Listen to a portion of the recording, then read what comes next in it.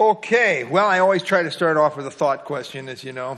Sometimes it doesn't work, but anyway, I'm just kidding. But what's the difference between a false prophet and a false teacher?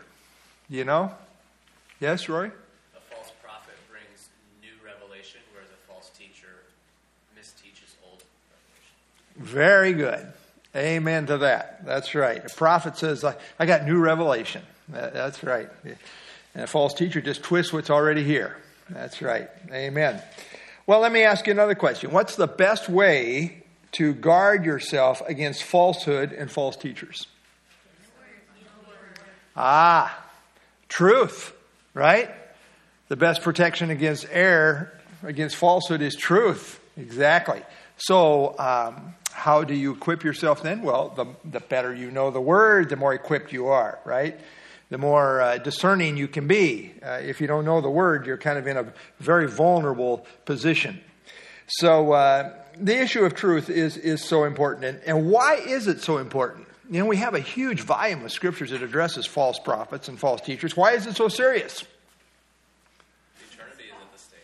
How do you get to heaven? The truth. The truth. You get there via the truth. So ultimately, in terms of the ultimate issues, the truth is at stake, eternity is at stake. How about as believers? Our eternity is already settled.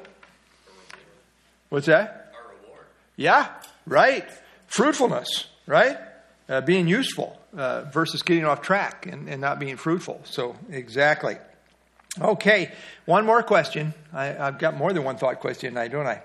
When you think about false teachers, let's zero in on them a little bit. False prophets go anywhere, but false teachers, what are some main areas where they really, where it's really concerning, where we'd say the first thing we're going to look for as far as trying to weigh and discern whether this is a false teacher or not?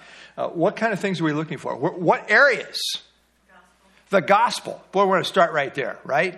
And what kind of a gospel are we talking about? Grace, right? It's a gospel of grace. What else? That Jesus came in the flesh. Okay, the person of Christ, right? Fully God, fully man, right? The Trinity, those kind of things. So yeah, those are just some things that we would look for to start with. Person of Christ, the Trinity, the gospel. Okay, let's talk about it. Page 165, false teachers. The great issue in life is knowing God's truth is revealed in the Bible and found in Jesus Christ. God reveals truth. Satan seeks to deceive. God has his truth teachers and Satan has his false teachers. This involves spiritual warfare, which is war over truth. It's a truth war. That's what we're involved in. It's a truth war. It's not a physical war. It's a truth war. In the end, God's truth and those that align with it will prevail. You know, we're going into the kingdom. It's those that are holding to the truth. So, okay, first question under God's truth there. What did Jesus say is truth in John 17:17? Yeah, thy word is truth. Right. I like to say the Bible is my fact checker. Right. I don't trust any other fact checkers because they don't get the fact of the matter right so much of the time as far as I'm concerned. But the Bible, and I'm talking spiritually, of course, you know, so we think about life. And you don't want to look to the world for, you know, what's true as far as spiritual truth, because the world doesn't have it right. God's word is truth. Okay, next question. What was Jesus' truth claim in John 14:6? Yeah, and what's a key word in there? That's it. I am the way. You know, he's not one of the ways, right? I'm the truth. He's not part of the truth. He is the embodiment of truth. And he is the life. He's not some of the life. He's the totality of life. He is life. So, I mean, just think about this. Even from a rational just standpoint, who but God could make such a claim like this? I am the way, the truth, and the life. Only God could make a claim like that. I mean, you want a statement on deity, that's a great one right there as far as I'm concerned. Okay. All right. Next question. What is the contrasting condition between the whole world and that of God's people as seen in 1 John 5:19 through 20? The whole world is where? Where are they at? They're under the sway of the wicked one. But we know, right? We have an understanding. Christ has come into the world and given us an understanding that we might know God. That's right. That's the difference between us and the world. The devil's got the whole world under his sway, which means they are deceived. As we will see, he is the deceiver, but not us. In contrast, we have an understanding. We know the truth. We know ultimate truth. How wonderful that is. I wouldn't exchange the truth for anything in the world. It's invaluable. Okay, and then finally, the last question on that page. In whom are hidden all the treasures of wisdom and knowledge, according to Colossians? I really should have verses 2 and 3 there, but verse 3. Yeah, Christ, Messiah. Exactly. In whom are hidden all the treasures. Again, the full package of wisdom is found in Jesus Christ. All right, any other thoughts or input there? Yes, Tom. John 14:6. Uh-huh. I don't know of a more offensive verse in the Bible. Right. That's true. I don't know how many times. It's so narrow, don't you think? Could flatten it out and be a little broader, be a little more, appreciating of some others, find some common ground. Right. Yeah, it is very narrow and it's very offensive, really. I mean, if you're going to take what Jesus said, it's going to alienate all the other religions in the world. And so, yeah, that is extremely offensive to the world out here. That's very pluralistic in its thinking. It says, hey, we need to have a very broad tent here. And can't we just all get along? Yep, you're right about that. Okay, anything else? All right, let's go to the next page. Page 166. Satan, the master deceiver. And I often say he is very good at what he does. It's the one thing I give Satan credit for. He is good at what he does, isn't he? He is really good at it. I mean, if you're going to excel at something, you don't want to do this, but he is good at what he does. How did Satan cunningly start his deception of Eve in Genesis 3:1? What did he do there? Just sly? Yeah. He didn't come in there and say, you know what? God doesn't have any idea what he's talking about. Let me just tell it to you like I see it. No, he came in there really subtle, didn't he? And what did he say? Has God indeed said, and really serving to plant seeds of doubt in the mind? I love people that do that, really sarcastic. I don't like it when they do that. Plant seeds of doubt to undermine. Boy, that's the oldest trick in the book. It's the devil's trick. It's what he does. And he's very, very good at it. As he planted seeds of doubt in Eve's mind there. Challenging God is really what he did. And that's the oldest trick in the book as far as Satan's work. Next question. How did Jesus describe Satan in John 8:44? How did he describe Satan? He's a murderer and a liar. What? Yeah. Okay. Yeah, that's right. Meaning what? He says it's the father of lies. What's that mean? Yeah, he's the original liar. It kind of gave birth to all the other liars. That's true. But yeah. Isn't it interesting to think that before that there was only truth?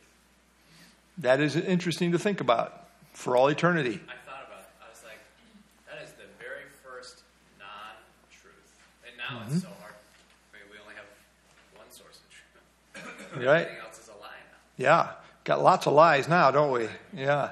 Well, that's true. I mean, you get into eternity and to just think how God is eternal truth. It does blow your mind. That's for sure. Yeah. Let's think about this for a little bit. He's a murderer and he's a liar. How is he a murderer? I mean, did the devil kill Abel? Separation? Because it's sin. Okay. Well, did he actually kill anybody? He's a murderer. I mean, if you're a murderer, you actually do it. Well, he convinced Spiritual sense, he brought people away. That's what I'm saying. How does he do that? The life of God through deception. He's a murderer and a liar. I think those go together. The way he gets people killed is through his deception, through lying. That's what happened to Adam and Eve, right? I mean, the day you eat of it, you'll die. Who was behind that? What was the devil? The murderer. The liar who sucked them into it. They bought the lie and said, oh yeah, this is good for us. It will make us wise. Let's eat. Question. Are you saying that the devil himself has not murdered people physically? Well... That's quite a Job's case. His children and servants. Physically, he's not a physical being. So that's what I'm getting at. You know, as far as we think about physically killing somebody, we're physically doing something. So, you know, as far as the powers that he has, I mean, it's allowed of God there in Job, for example. And certainly, he is responsible for a lot of death out here. But as far as, you know, are you thinking about when the storm came up and fell on the children there? The house fell on the kids and they all died and that kind of thing? Is that what you're thinking about? Well, there's that. And wasn't there the foreign tribe that came and took the servants and the livestock? But yeah, with the children, he also lost children in one fell swoop. Wasn't that cause the effect of what Satan was allowed to do? Yeah, it would seem it was. So in that sense, yeah. As far as physically causing, you know, Killing him with a knife or something. That's not. but through natural means in that case, you know, through a storm, that kind of thing. And we get into it gets complicated because God is sovereign over everything. And, I mean, God does control the weather. We know that from a volume of scriptures. But in that sense, it does seem that God allowed him to have some power to do that in that situation. And so, yeah, you know, that'd probably be as close as you get as far as actually physically killing somebody through an act of nature in that case, right? Yeah. So, yeah. His intent is to murder, and I'm tying it in this verse here, especially to lying, because that's what Jesus does. He's a murderer, and he's a liar, and he's the father of lies. So I'm really thinking his massive work in terms of what he does out here in the world is largely through deception. That's how he's responsible for most people's death, I think. Yeah. I was just going to note too that it is because of our sin nature that we now are no longer eternal, even now, as human beings, right? Because we had Adam and Eve before they sinned would not have died. Mm-hmm. Is that correct? Right. They were eternal. They were right. They were not going to die if they didn't sin. That's right. So then all death, human death, is because of that lie. Right. Ultimately. So you had just said that he is responsible for a lot of death, but in reality, he's responsible for all death. Right. I guess I'm thinking about, you know, intervening type of acts, you know, that kind of thing. But yeah, ultimately in the sense of sin that you're talking about, yeah, that's right. Goes back to that fall of mankind. That's true. We're all tied back there, ultimately, as far as death. That's true. Okay, well, one thing about him, he's bad. He wants you dead. He wants people dead. And he uses lying in a big way in the process. Not that there aren't occasions, like you mentioned, Job, where it could be even some natural means that God allows sometimes. Okay, according to Revelation 12:9, what is the extent of Satan's deceptive activity? The whole world. That's why I say he's good at what he does. Deceives the whole entire world. The world is deceived. And at the most important point, and that is over the whole issue of God and his salvation. The whole world is deceived. Okay, how are Satan's workers described in 2 Corinthians 11:14? Boy, what kind of a minister is that? A minister of righteousness. What kind of things are they doing? Teaching falsely. But let's zero in on that word, righteousness. A minister of righteousness, what are they doing? Now, they're not really ministers of righteousness, but they are disguised as such, right? But in the disguise, what is righteousness? Humanitarian type stuff. Good things, right things, things nobody could argue with and say, well, that's a good cause, like you're saying, or this or that. And yet, it's deceptive, because what they're really all about is anything but righteousness. But Satan himself, as it says in the previous verse, is transformed into an angel of light. Boy, that's pretty impressive deception. So, yeah. All right. Last question there on that page. Who has blinded the minds of the lost so that they do not see the truth of the gospel in 2 Corinthians 4, 3 and 4? The God of this, the God of this age, small g, right? Yeah, the God of this age, who is Satan. But I want you to, before we go to the next page here, I want you to note that word mind. He has blinded the minds of those who believe not. It's a mind problem, right? I mean, this is a blindness of mind, a blindness of thinking. They don't think right. The real battle is for the mind. It's a mind issue. Dave Breeze wrote a book. He was a guy who had a radio program on the Christian radio years ago. For all you youngins wouldn't even know who he is. But anyway, Dave Breeze wrote a book called 7 Men Who Rule the World from the Grave. And you know what that book was about? It was about people like Charles Darwin, Karl Marx, Sigmund Freud, et cetera, et cetera. How do they rule the world from the grave, do you suppose? Through their ideas. Right. Ideas that took root and are still impacting the entire world in one shape or form or another. So, yeah, that's where the battle is about. It's about the mind. Okay. Any other thoughts, input, before we move on to the next page here? Okay, let's go on to page 167. God's people will never completely abandon the truth, but they too can be misled. What was Paul's concern about the Corinthians in 2 Corinthians 11:3? What was he concerned about there? Yeah, from what? From the simplicity that is in Christ. It's interesting. Not from the complexity, but from the simplicity that is in Christ. What's the idea of that simplicity there? Well, it's really the idea of singular devotion. Simple devotion that's uncompromised. That's the idea of simplicity. It's pure and simple versus corrupt and complex. And the devil really likes to confuse and muddy the waters. And really, a lot of times when you boil it down, God's truth is not difficult. It's very clear what the issue is.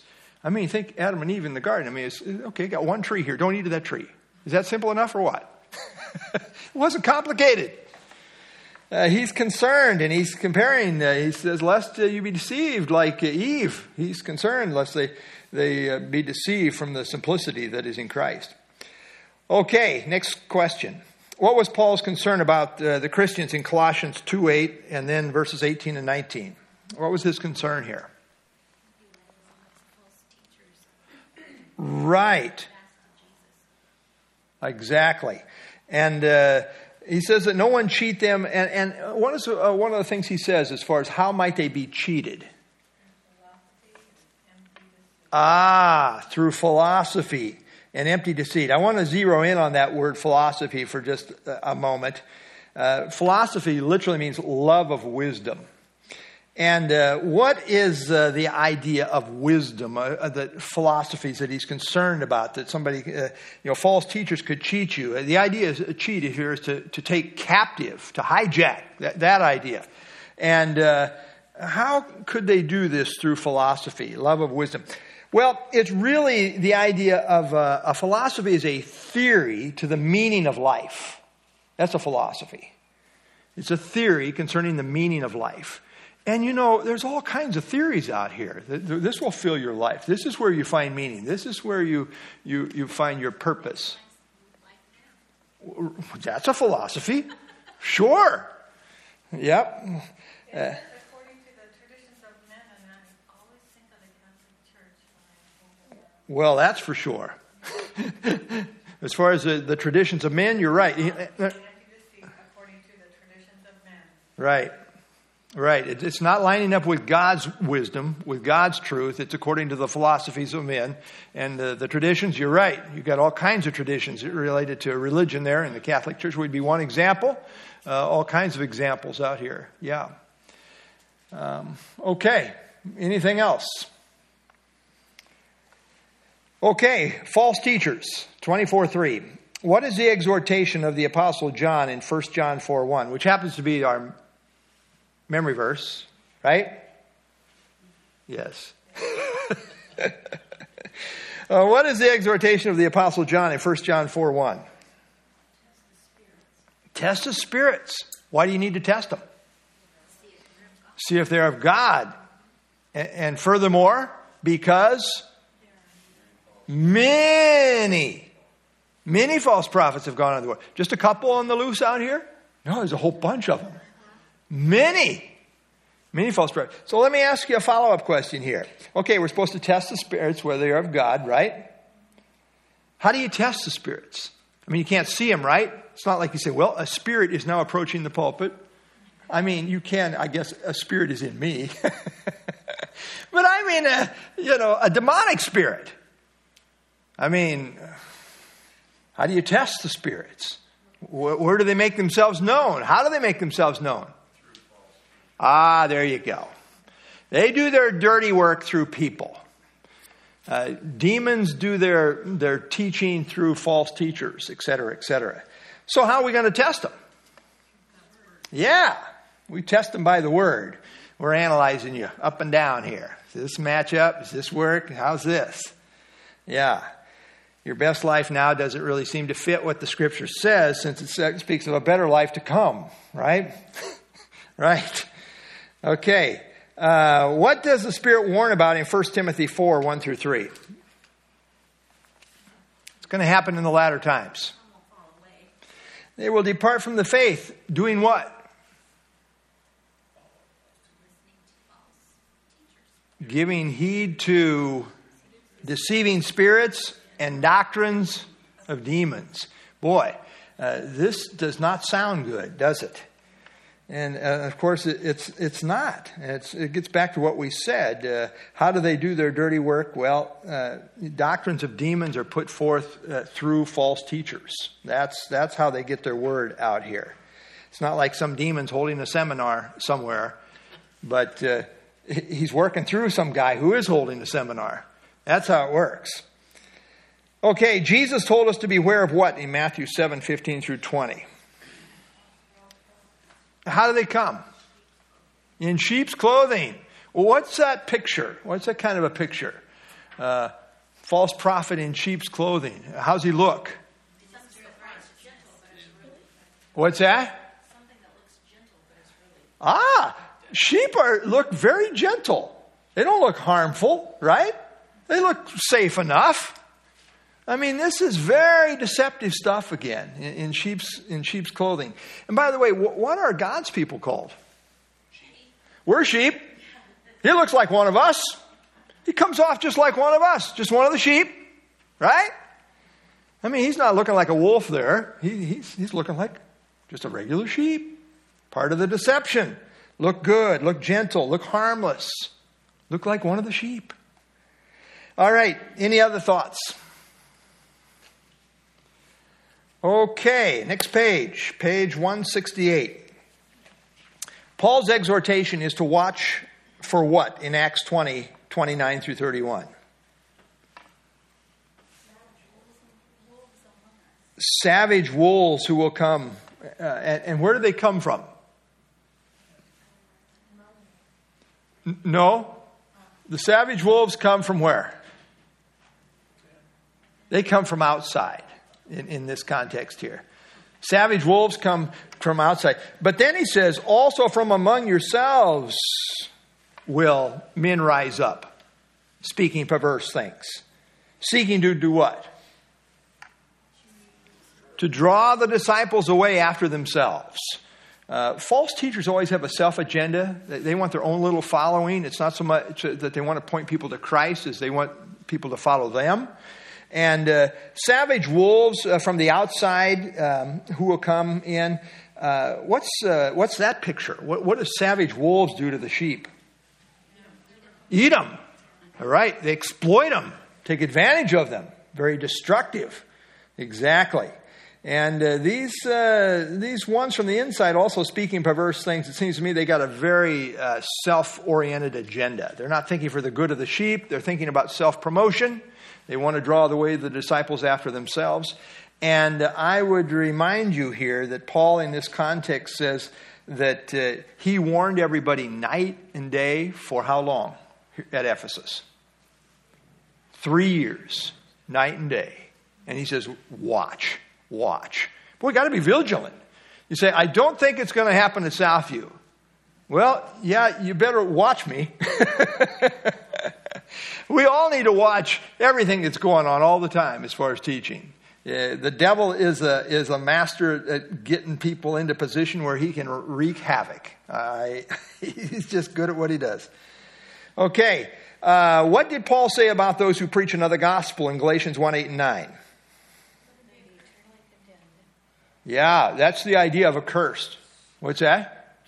Twice. You mean he said it again in verse 9 after he already said it in verse 8? I think he had a stuttering problem, didn't he? There's an emphasis. Repeats it twice. If anyone preaches another gospel, let him be accursed.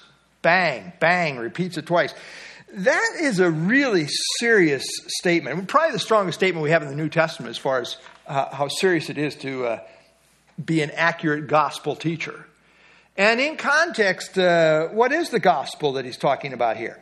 I didn't have verse 6 down in here, but in context, he says, I marvel that you are so soon removed from the grace of Christ to another gospel. So the true gospel is the grace of Christ. And what is the grace of Christ? That's right. Grace is favor. Christ did it all. We owe him everything. That's the gospel of grace. Now we have to do something, right? Well, we have to receive. That's true. But as far as the actual doing, as far as our salvation, Jesus Christ did it all, right? I mean, on the cross, it is finished, he said. So we don't add anything to that. As believers, we're saying, I believe it is finished. I believe Jesus alone is Savior. It is the gospel of grace. It's unmerited favor. He did it all for me. I don't deserve it. I don't earn it. I don't work for it. Let's think about this for just a little bit, since it's such a serious issue as far as false teaching. How do people corrupt the gospel of grace today? I mean, is anybody doing this? Or are almost all the churches teaching a pure gospel out here? A grace gospel? They add to it. What kind of things do they add? Work. What kind of work you got to do? What's that? Oh, yeah. You think that's a work? Well, it's something we do, right? That's a work. Absolutely. And Paul said, Christ sent me not to baptize, but to preach the gospel. So we don't have to wonder if baptism is a part of the gospel. It's clearly not. You mentioned the Catholic Church. I mean, it's one of the, it's the largest cult in the world. And, it's through this system of sacraments that we try to get ourselves right with God throughout our whole life. And finally, we have last rites.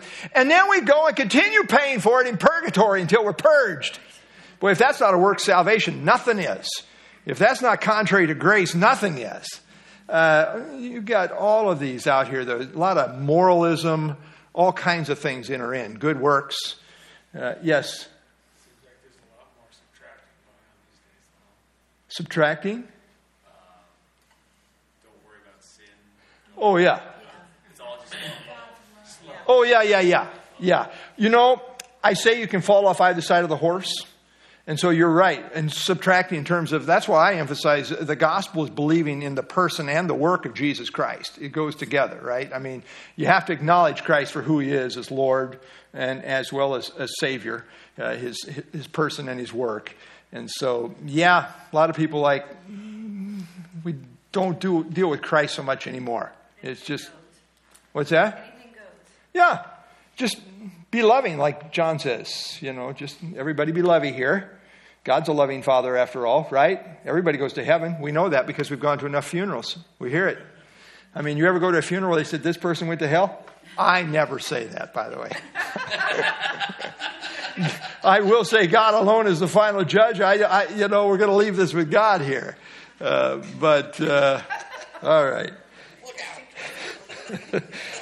Yeah. The Catholic Church will say if we believe in the gospel of grace, let him be anathema, cursed as well. They specifically state that you can't be saved by just simply believing the gospel. You have to belong to the church and do all the sacraments. Sure. Otherwise, you're anathema. Let me play the devil's advocate. I hate to play that, but they would say to you, we do believe you're saved by grace. Different definition. Exactly. And how do they define grace? Through the sacraments. The sacraments are the means of receiving the grace, which is another way of saying we receive grace by works, which is a total confounding of everything that's biblical, for sure. Yeah. They like to take James 2 out of context. Mm-hmm. Right. Absolutely. And I've dealt with people at length on that chapter right there, for sure.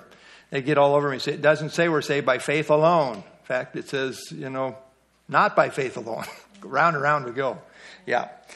Okay, very good. Gospel of grace, double whammy. Let them be accursed if anyone preaches another gospel. What does 2 John 7 through 11 warn about? What's that? Deceivers or false teachers. And what is the warning, though, that John is warning about doing in relationship to them? They bring false doctrine into the church. They do, and therefore what should we not do? Welcome them. We should not welcome them. I mean, don't bring them in and say, hey, it's good to see you. Christian love, come on in. No, we don't receive them, John says, lest you be what? Well, but he says it in a certain way there, lest we be partaker of their evil deeds, lest we kind of endorse that and we promote that, support it. So we don't want to help false teachers at all. It's not that we're going to be mean to them, but we're just not going to be a part of what they're about. We're not going to facilitate it. We're not going to endorse it. We're not going to help them in their evil deeds at all. We got to draw a line there as far as false teachers. Okay, any thoughts? All right, a few more questions here on this page. In 2 Timothy 3:13, or 2 Timothy 3:13 warns of what condition in the last days?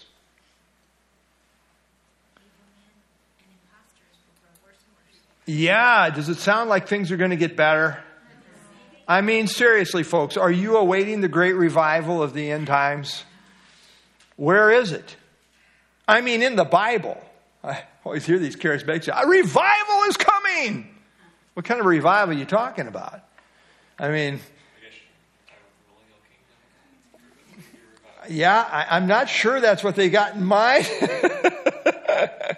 I would say there's going to be revival in the tribulation period, really. It's going to be massive revival in the tribulation. There's going to be multitudes of people saved and give their life for it, of course. But there's going to be, I think, a greater turning to the Lord in the tribulation period. Personally, I think there's going to be more people saved then than there has been throughout the whole course of the whole history that's gone before. And so, in a sense, the tribulation period, which is the worst time in the history of the world, is really a mercy of God in that sense, where many, many people, under the direct hand of the Lord in the day of the Lord, will turn to the Lord in a massive way. Oh, no. Nope, I don't think it will. That's for sure. Yep, that's right. Okay, but, people talk about the signs of the times. We're not really, the church isn't really given signs. The church began suddenly and silently on the day of Pentecost. It's going to end the same way. But there are trends. And really the mega trend that I see emphasized in the scriptures as far as the last days of the church age is this whole issue of apostasy. That's the big, if you're looking for a sign, the big sign that evil men and imposters grow worse and worse. Okay, Paul appealed to Christians to watch out for what in Romans 16, 17, and 18? Those who do what? Cause dissensions. Yeah, they cause dissension or divisions and offenses contrary to what? Contrary to the doctrine, the sound doctrine that they had been taught.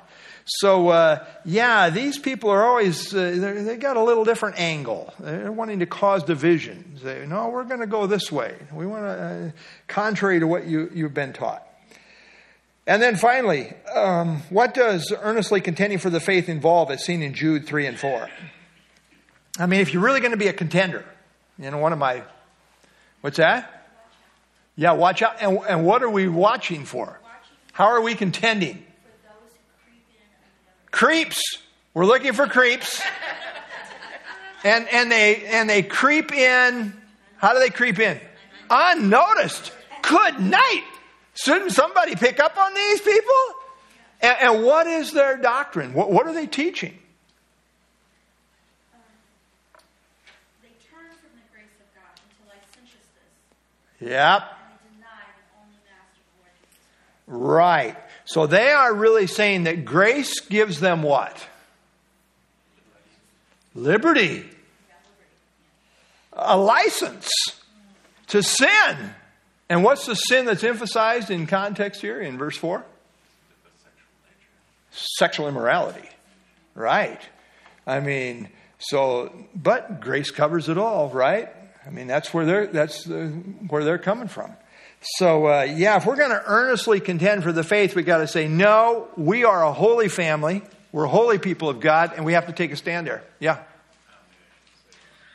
Do you think that in our culture today, that is a big push, those who claim to be Christian, that they have the grace to embrace the secular entertainment of this generation? Because what is at the core of secular entertainment? Sexual immorality.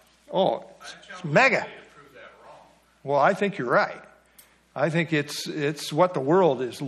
It's not the whole package, but it's a huge part of the package. We were talking about now on broadcast TV.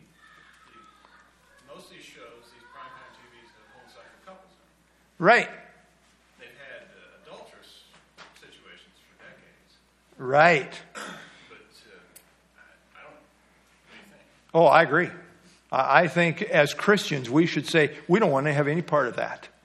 That's not what we're about. We don't want to be laughing at it. We don't want to be going along with it. We don't want to just allow ourselves to be entertained by it. We surely don't want to say, oh, it's okay, brother. I know I'm praying for you. Come on over for dinner.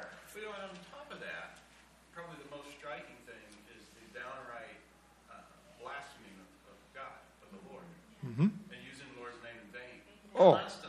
Constantly. It's unbelievable.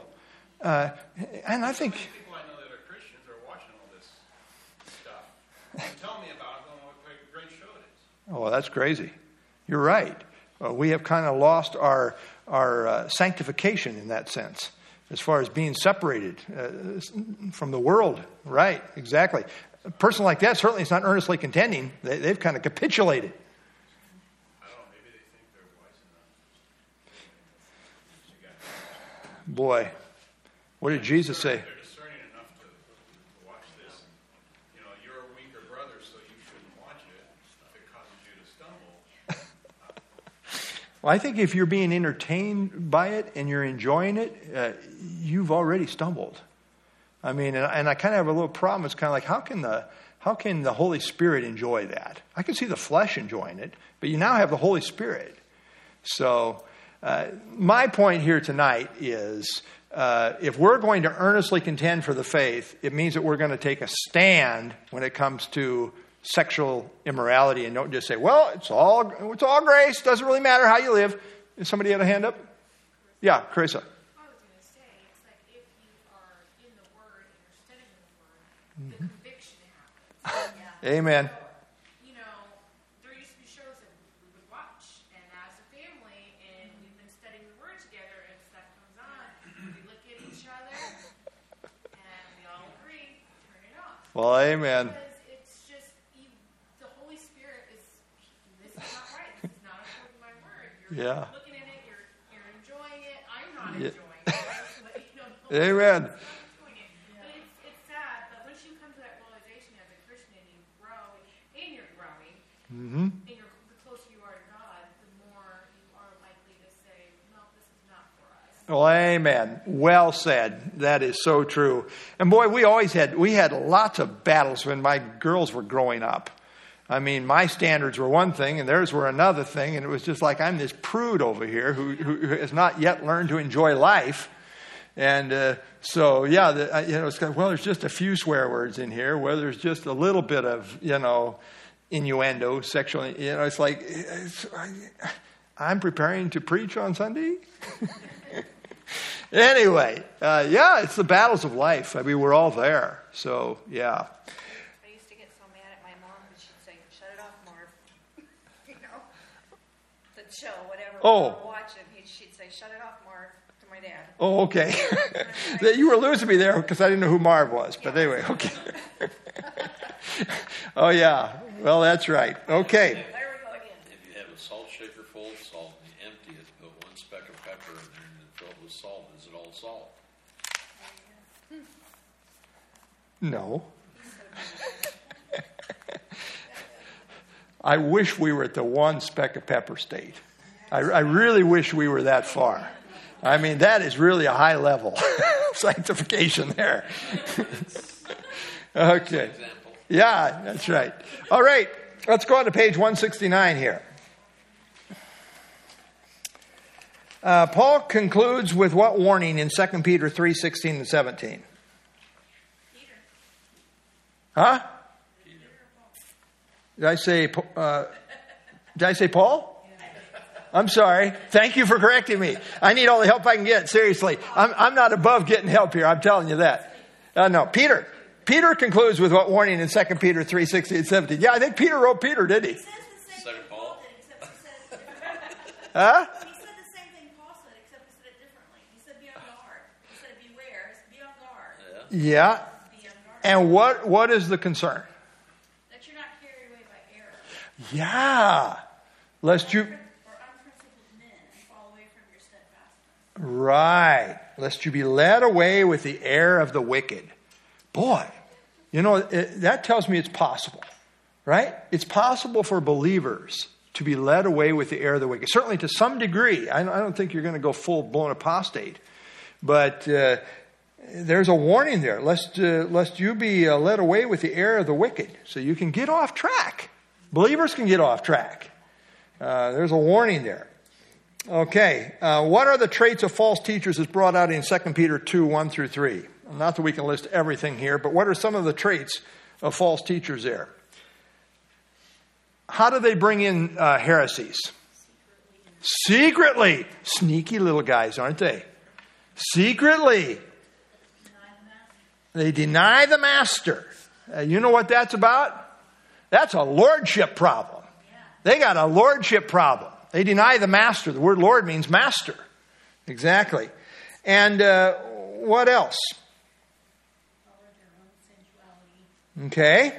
They're sensual in their orientation. The way of truth is a lie. They are bad news for the truth. Because of them, the truth is blasphemed. That's true. What else?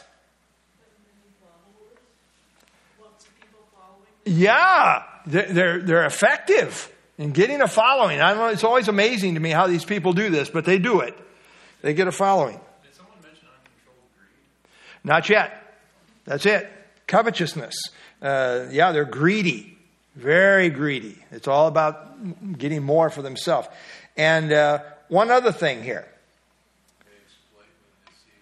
They exploit the people of God. They take advantage of people for their own selfish ends. Exactly. So lots of traits with these false teachers. All kind of comes down to fleshy selfism. It's about me, exploiting people for self purposes.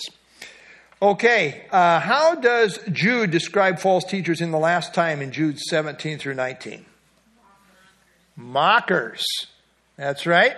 Following after worldly lust. Yep. Sensual. Yep. We're on a theme here. Cause divisions. They don't have a spirit. Exactly. So a lot of things to think about there as far as what characterizes these false teachers. What are some standout marks of false teachers in 2 Paul 2? I'm just being funny here. I saw it. 2 Peter 2, 12 through 17. Yeah, they're like natural brute beasts who just do according to what feels.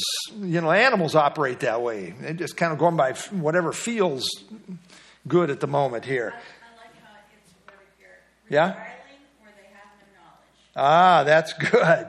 That is good. Yeah.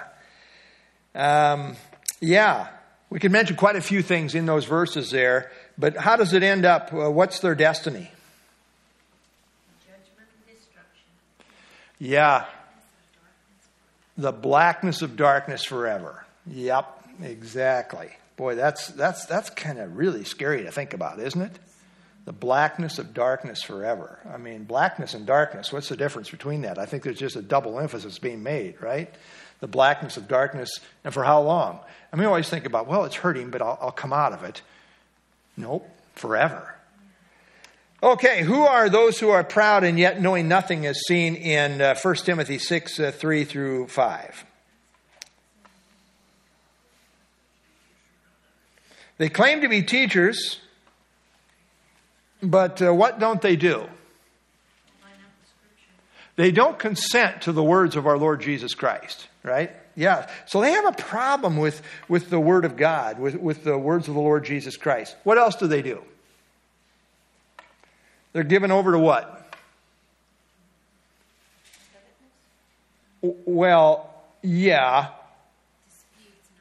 Yeah, useless wranglings, disputes and arguments. They like to argue. You ever get into this with false teachers? I try not to too much because they just love to go on and on and on. They'll argue all day. I mean, when a cultist comes to my door, you know what I do? I don't say, I'll hear you out and then you hear me out, okay? I never say that because you know what? They'll never get done. I'll never hear them out. I dominate the conversation.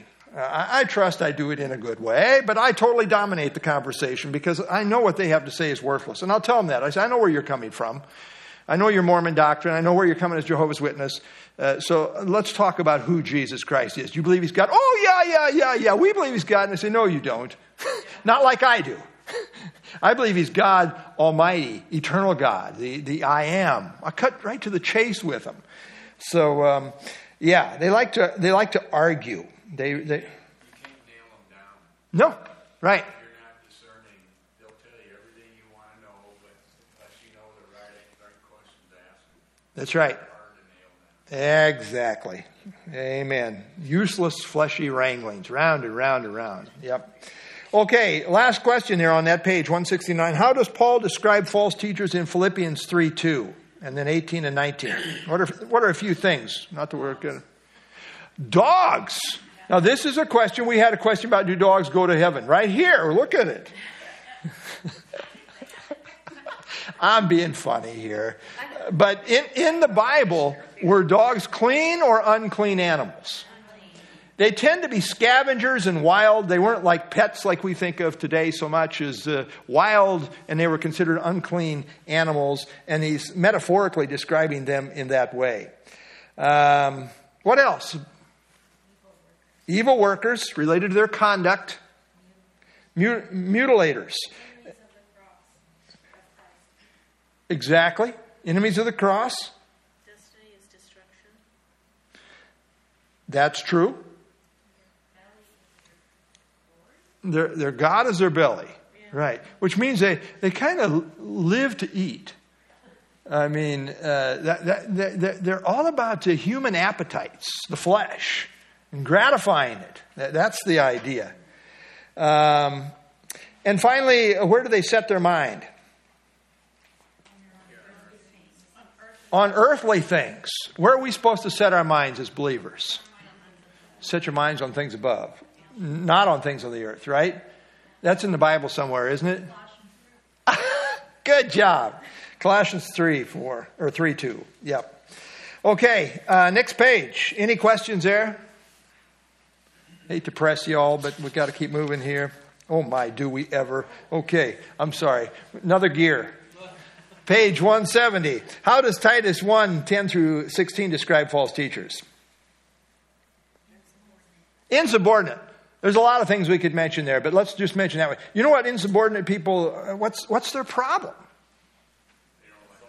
They have a problem with authority. False teachers always have a problem with authority. Lots of things we could mention there, and some of it's redundant in terms of what we've already covered. But what is the warning Christ gave in Matthew 24:4 and 5? See to it that no one misleads you. And what are they doing? How are they misleading people? Many will come in my name, saying, I am Christ, and will deceive many. So a lot of false teachers who claim to be Christ even in effect in the last days. All right, discernment. The Word of God is a discerner of the heart, but on what basis can the things of God be discerned as seen in 1 Corinthians 2:14? Spiritually, they can only be discerned spiritually. And how does that happen? They need someone to teach them the basics. By the Holy Spirit. That's right. By the Holy Spirit. Discernment is by the Holy Spirit. That's why the natural man does not receive the things of the Spirit of God. They're foolishness to him. Why? They don't have the Holy Spirit, right? And if you're going to discern this book, which is given by inspiration of the Spirit, you have to have the Spirit. Exactly.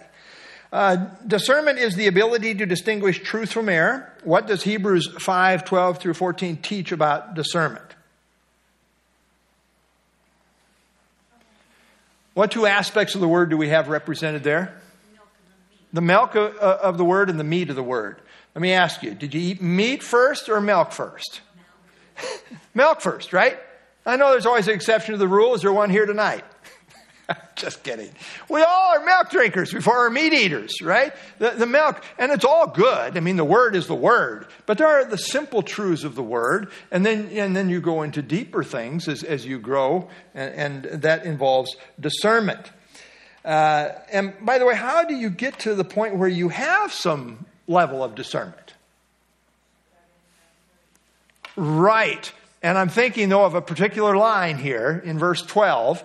What does he say? You have need that someone... Teach you the elementary principles of the oracles of God. Again, right. So he says, you need somebody to teach you. Discipleship. There you go. People need to be taught. Yeah, and the Holy Spirit's the ultimate teacher, and you're right. We spend time in the Word, and the Spirit is teaching us. But God also uses human instruments in the process. He's gifted people, and he uses people. They need to be taught. Need to kind of have somebody take them by the hand and lead them along. How does Paul's prayer in Philippians 1:9 through 11 interact with the issue of discernment? What's he praying for? That they might abound in what? Knowledge and all discernment regarding what? Things that are excellent. What are things that are excellent? Well, that's right. You're always right about that. But the things that are the best, right? You know what maturity is? It's learning what is best in this situation. Maybe you got all these things that could potentially be even maybe allowed, but what's the best? And the more you mature, the more you grow in terms of what is excellent. Maybe the most excellent thing is that we don't continue to wade through this show, right? Might be the most healthy thing for us. Okay, next page. Page 171. What is the concern in Ephesians 4:14? And what is the solution put forth in 4:15? What's the concern about?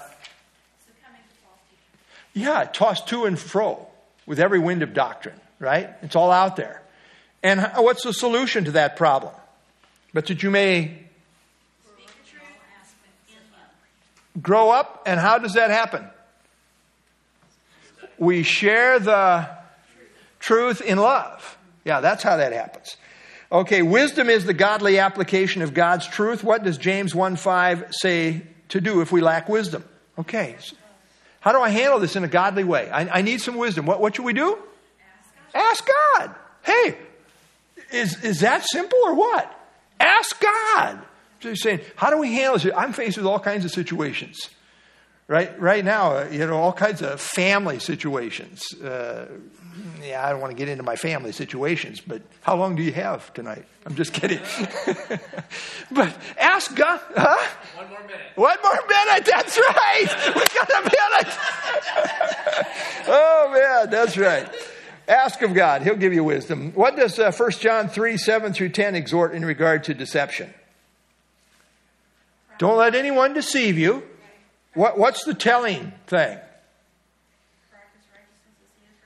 Well, the righteous practice righteousness, but he who sins is of the devil. And he's talking in terms of pattern of life here, really.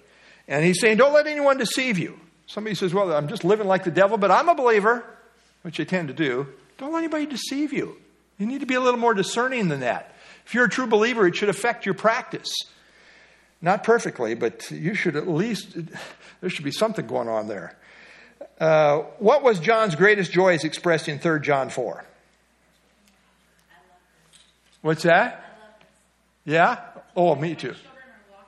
Oh, yeah, man. If you're a parent with grown children, even small children, I'm quite sure. I have no greater joy than to hear that my children walk in truth. Wow, that's powerful. In the context of last days deception, what does Paul command Timothy to do in 2 Timothy 4? Preach a word. In what context? All the time. He could have just said all the time, right? In season, they're coming. They want to hear. Out season, nobody cares. Get out of here, you old fool. We don't want to hear that again. I like that next part. What's that? Reprove, rebuke, exhort with great patience. Ah, yeah, that's right. Last question. What should the disposition of the servant of the Lord be with regard to those in error, as seen in 2 Timothy 2, 24 through 26? Must not be quarrel or strive, but be gentle or kind in humility. Correcting. That's good for me to read that once in a while, because sometimes I get kind of upset with those propagating error, and I kind of like to beat them about the ears just a little bit. That's not the approach to take. It's not the way to go. Not quarrel, gentle, humility. Okay, next page. What according to 1 Thessalonians 5:21 is to be tested? Everything. All things. Hold fast that which is good. And what is the final warning given related to discernment in Revelation 22? Don't add to it. Don't take away. Where does this come? Is it towards the beginning of the Bible? At the very end. Revelation is the capstone of the whole book. And so, Revelation really kind of takes the prophetic strands of the whole Bible and ties them up to conclusion, brings them all to a consummation here in the eternal state. Okay, any other input before we have our memory verse? All right, who wants to do 1 John 4:1 tonight? You think so? I think.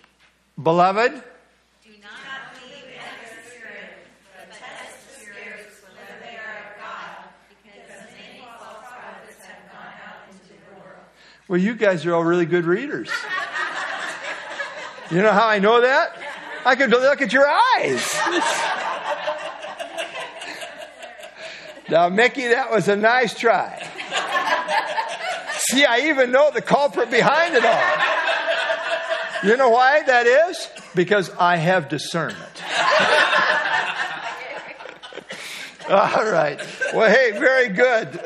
Next week is our lesson on evangelism. So we have like 25, 26, 27, 28. So we've got about 4 lessons left here. So next week, evangelism. And we'll see what happens Sunday. I haven't talked to the elders yet. I think we're supposed to have a high of -3 on Sunday. So I'm if at all possible, I'm going to be here so we can at least do the live feed, and whoever wants to come, I think it's kind of every man for himself, kind of like in the days of Judges. But anyway, let's pray. Lord, we thank you for your word. Thank you for truth. Lord, I thank you that you have given us everything we need pertaining to life and godliness, everything we need to sort it out, to give us guidance, to give us the wisdom we need. And Lord, many times we just need to ask you, Lord, what scriptures apply as far as what would be wise in this situation as far as godly living? So Lord, help us to stay on track, not be led away with the error of the wicked. We live in last days apostasy, evil times.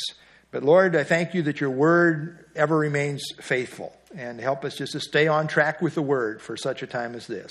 Again, thank you for our time together tonight. May it bear fruit in our lives. And I pray in Christ's name, amen.